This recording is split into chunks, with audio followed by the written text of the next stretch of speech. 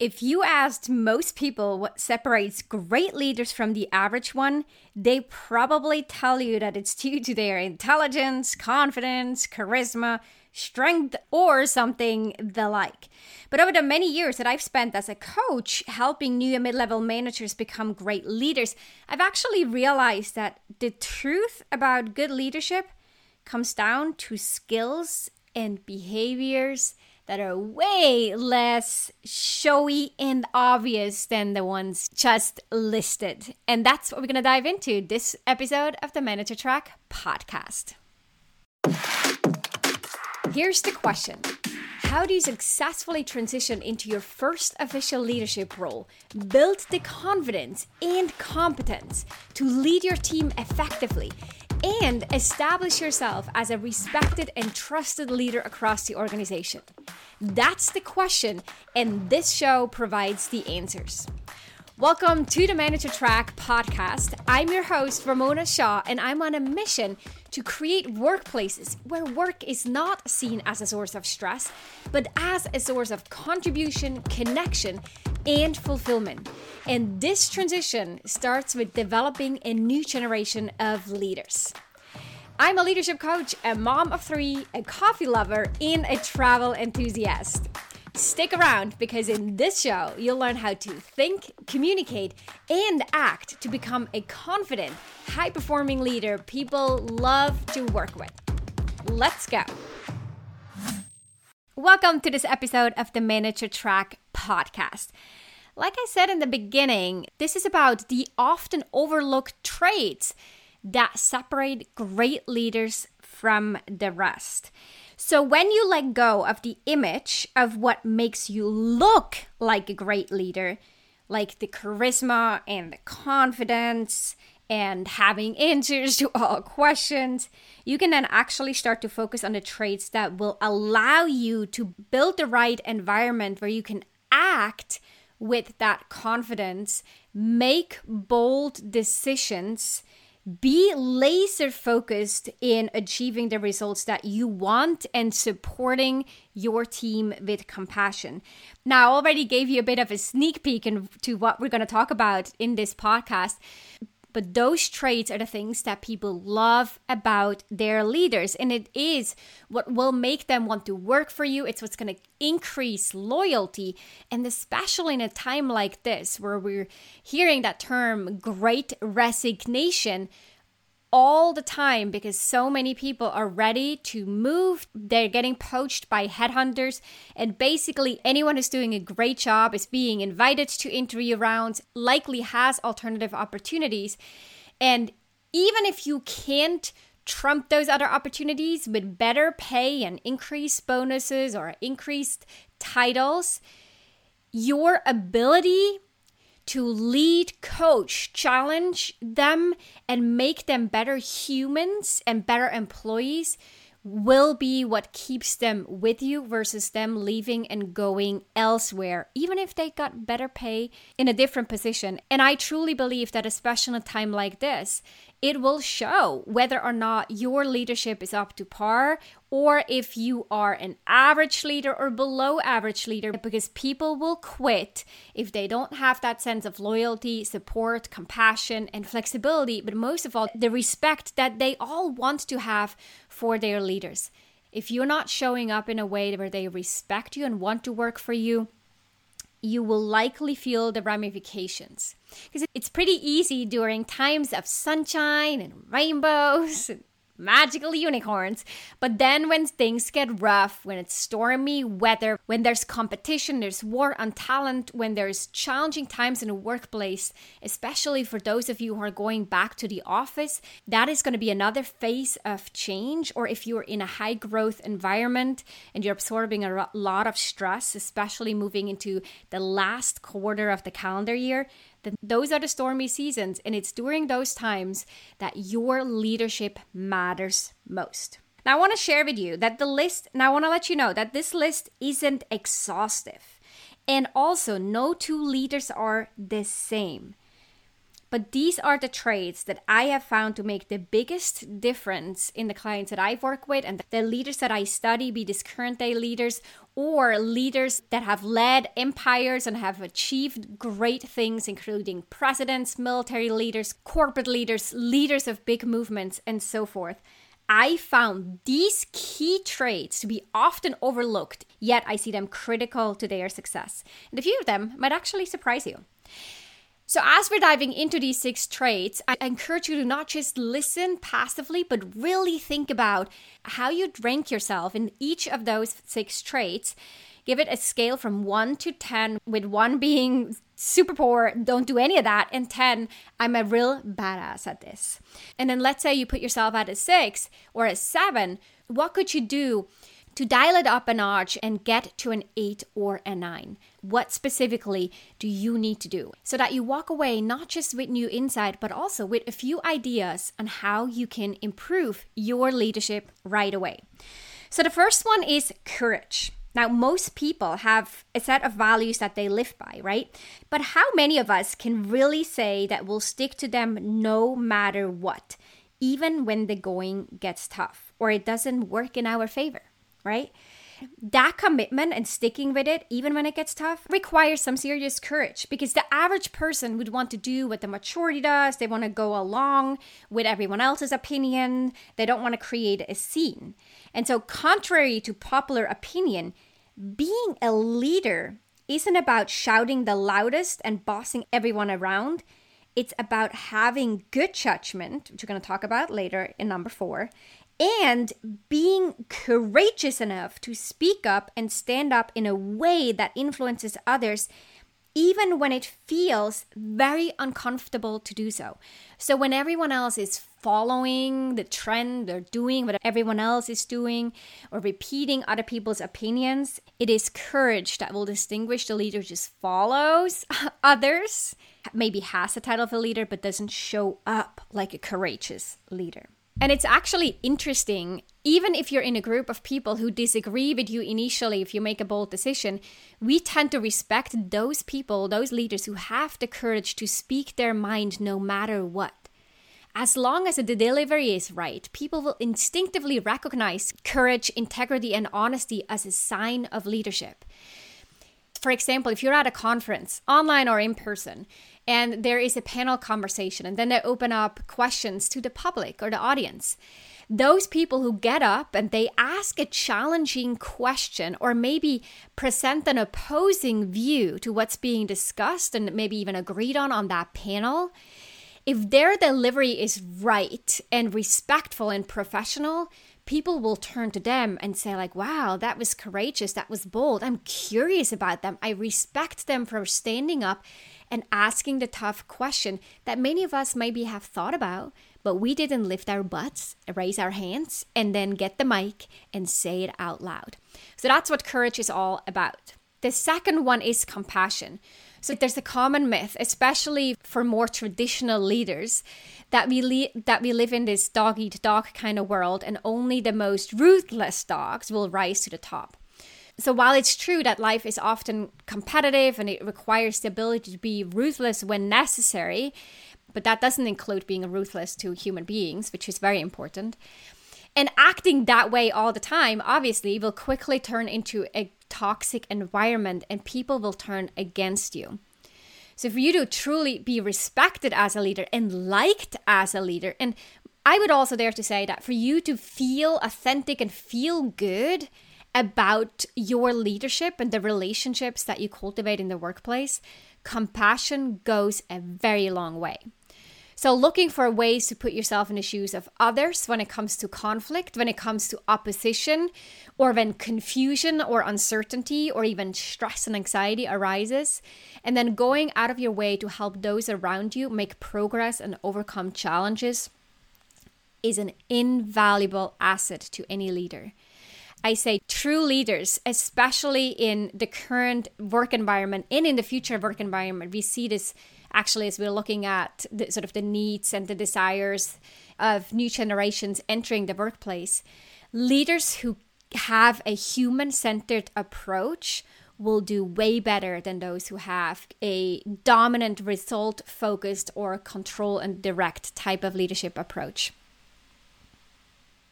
And to add on, I actually think it's often the leader's compassion and their desire to serve their team that brings out the best in others, which then gives those compassionate leaders the motivation to step up and take on a leadership role in the first place, even if that comes with a lot of responsibilities and an additional stress. It is that compassion and wanting to positively impact others and bring out the best in them that sparks their calling, let's say.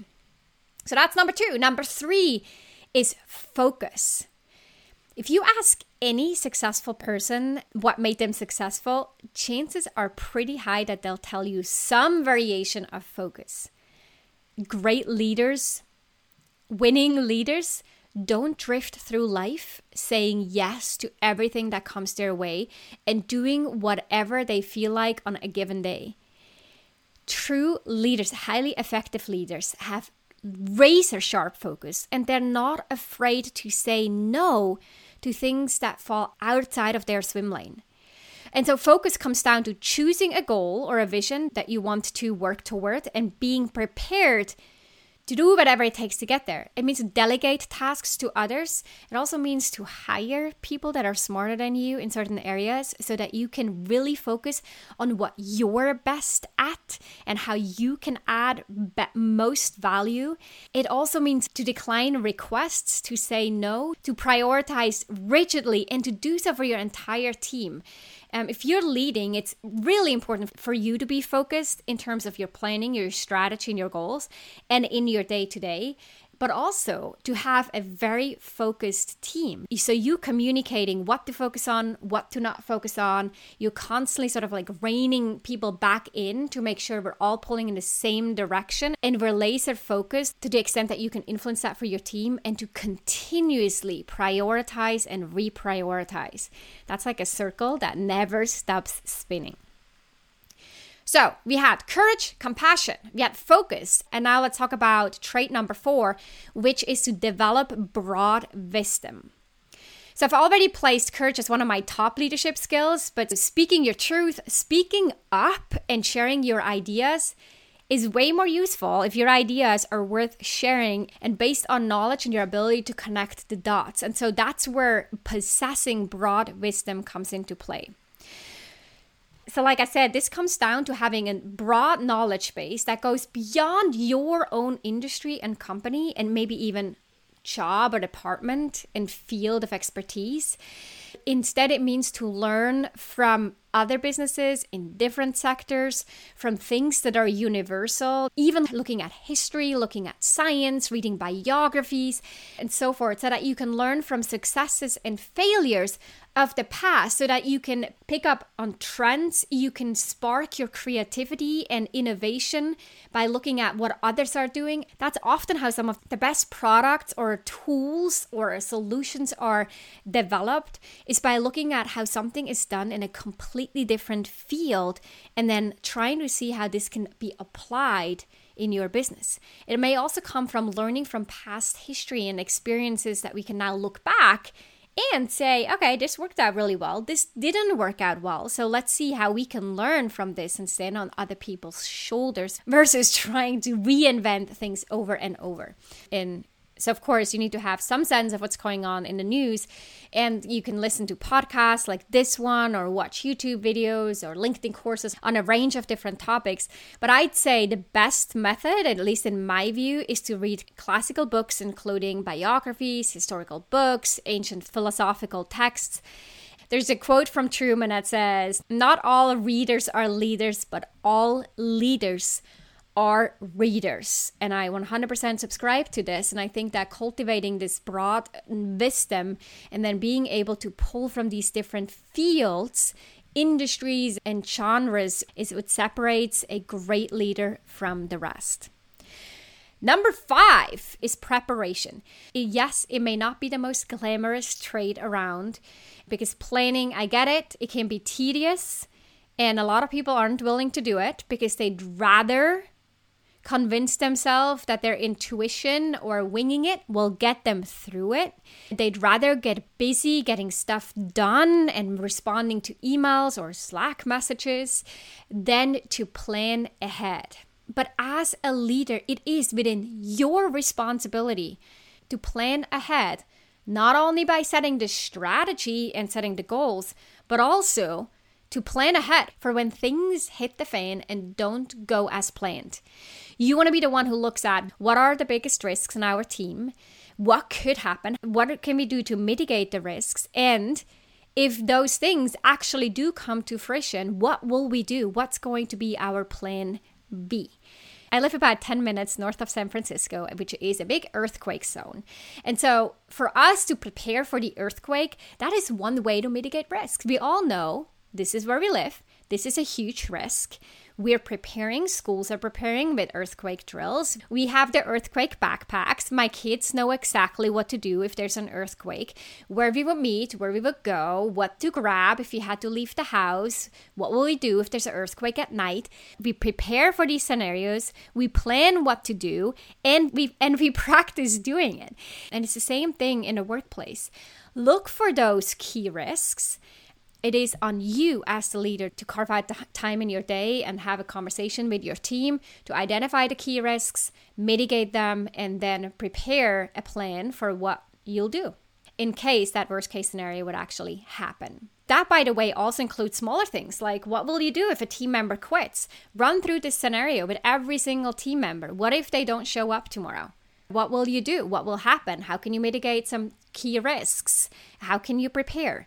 What if your product launch goes wrong? What if there's a delay? What if you have a big presentation and your internet connection goes out? So think not just the big, huge, like earthquake kind of things, but also the smaller risks, and make sure you plan ahead. So this idea of preparation, not only will you act more effectively and actually make better decisions in the moment because you thought ahead, it will also make it a lot easier for you to stay cool, calm, and composed during stressful situations because you've started to practice to plan ahead and to come up with plan Bs while your rational, logical brain is in charge, not while emotions are running high because you're in a high stress situation.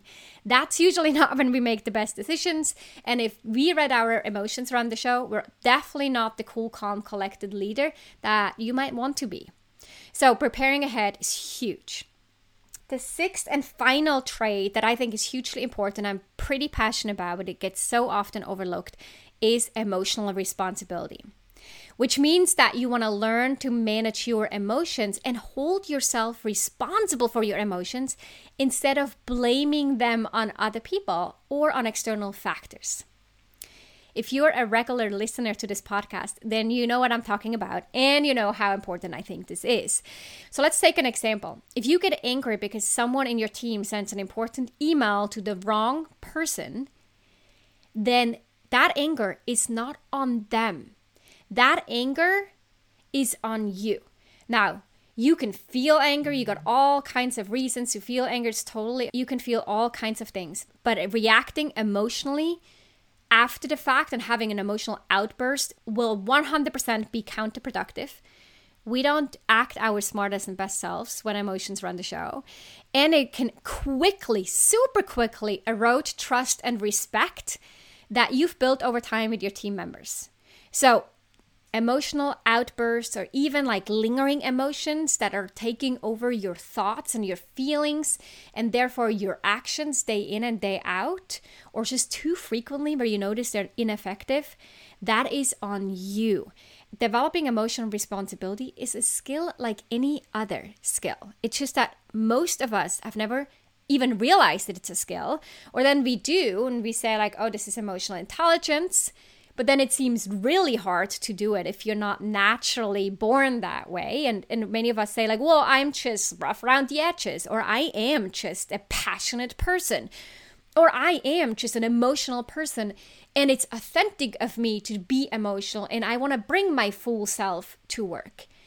That is in my view, complete misuse and misinterpretation of what it means to be authentic and to bring your full self to work. That's not what it means. It's highly counterproductive, especially for leaders because of the consequences and the ramifications on your team and the relationship that you have with them. Leaders are not victims to other people's actions, decisions, or to external circumstances. That also, of course, doesn't mean that you become a doormat. All it means is that you are taking control over your emotions versus them running the show. And you'll most certainly receive more respect by doing so and not less. Now, the last point on this, when you develop emotional responsibility, it not only will make you a more respected, liked, and effective leader, it will also increase your well-being, because when we think about burnout or exhaustion, it is more often than not the emotional load that we carry that feels so exhausting. The anger, the frustration, the disappointment, the resentment, the overwhelm, the perceived stress or uncertainty about certain things, the self-doubts too, those are the things that are wearing us out. So you taking charge and developing emotional responsibility is a skill that will help you in all areas of your life, including your obviously emotional, but also your mental and even physical well-being. So that sums up the 6 often overlooked traits that separate great leaders from the rest. So we talked about courage, we talked about compassion, we talked about focus, developing broad wisdom, being prepared, and emotional responsibility. That's my list of the 6 traits. I hope you found them helpful, and I hope you gave yourself a rating on each of them between 1, doing a really poor job, and 10, I'm amazing at this. Where would you land, and what can you do to just bump it up by 1 or 2 on that scale? Because you're a smart person, and I know for you to get that intellectually, that's not the problem here, right?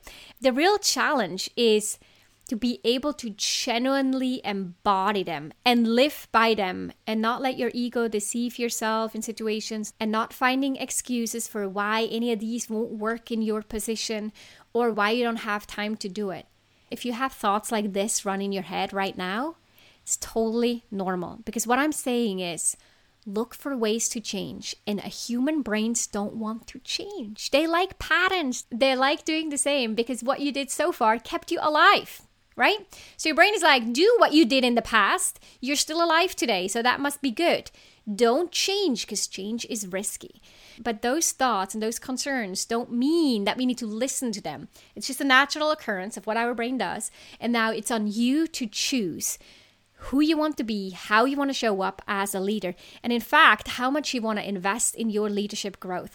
If you haven't received any proper leadership training, if you've never worked with a leadership coach before, then ask yourself, how much is this worth to me? How much does it matter to me to become the leader that I want to be, to show up for my team that way, to have impact in the organization, to set myself up for success? And that includes promotions and financial rewards. Are you doing the work? Are you investing in yourself and in your career? If your career is important at this point in your life, then investing in yourself and finding ways to help you develop leadership traits like the ones I just listed is going to be a very smart choice. Now, I'd love to know which of those 6 traits caught your attention the most, and maybe in which one of those are you not at the level that you want to be. Email me at contact@ramonashaw.com. I read all emails, I respond to all emails, and if you think it would be valuable for us to jump on a call, chat about it and see how I might be able to help you, then schedule a call at ramonashaw.com/apply. I'll make sure to drop the link in the show notes. But I love hearing from listeners, because every time I record the podcast, I'm actually looking at my camera as if I was on a Zoom call and people were on the other side, and no one's watching me. I'm just staring at a lens. So whenever I get emails after publishing an episode, I love reading them. And today I'm so curious, which of those 6 resonated with you most? Email me at contact@ramonashaw.com. Thanks so much for listening, and have a fabulous rest of your week. Take good care. Bye-bye. If you love this show, then you love even more my free training for new managers. If you haven't watched this training yet, then I'll strongly encourage you to sign up at ramonashaw.com/masterclass. You'll discover the key shifts you'll need to make as a new manager and the number 1 most common mistake to avoid. Plus, you'll walk away with actionable tips that you can apply in your role right away.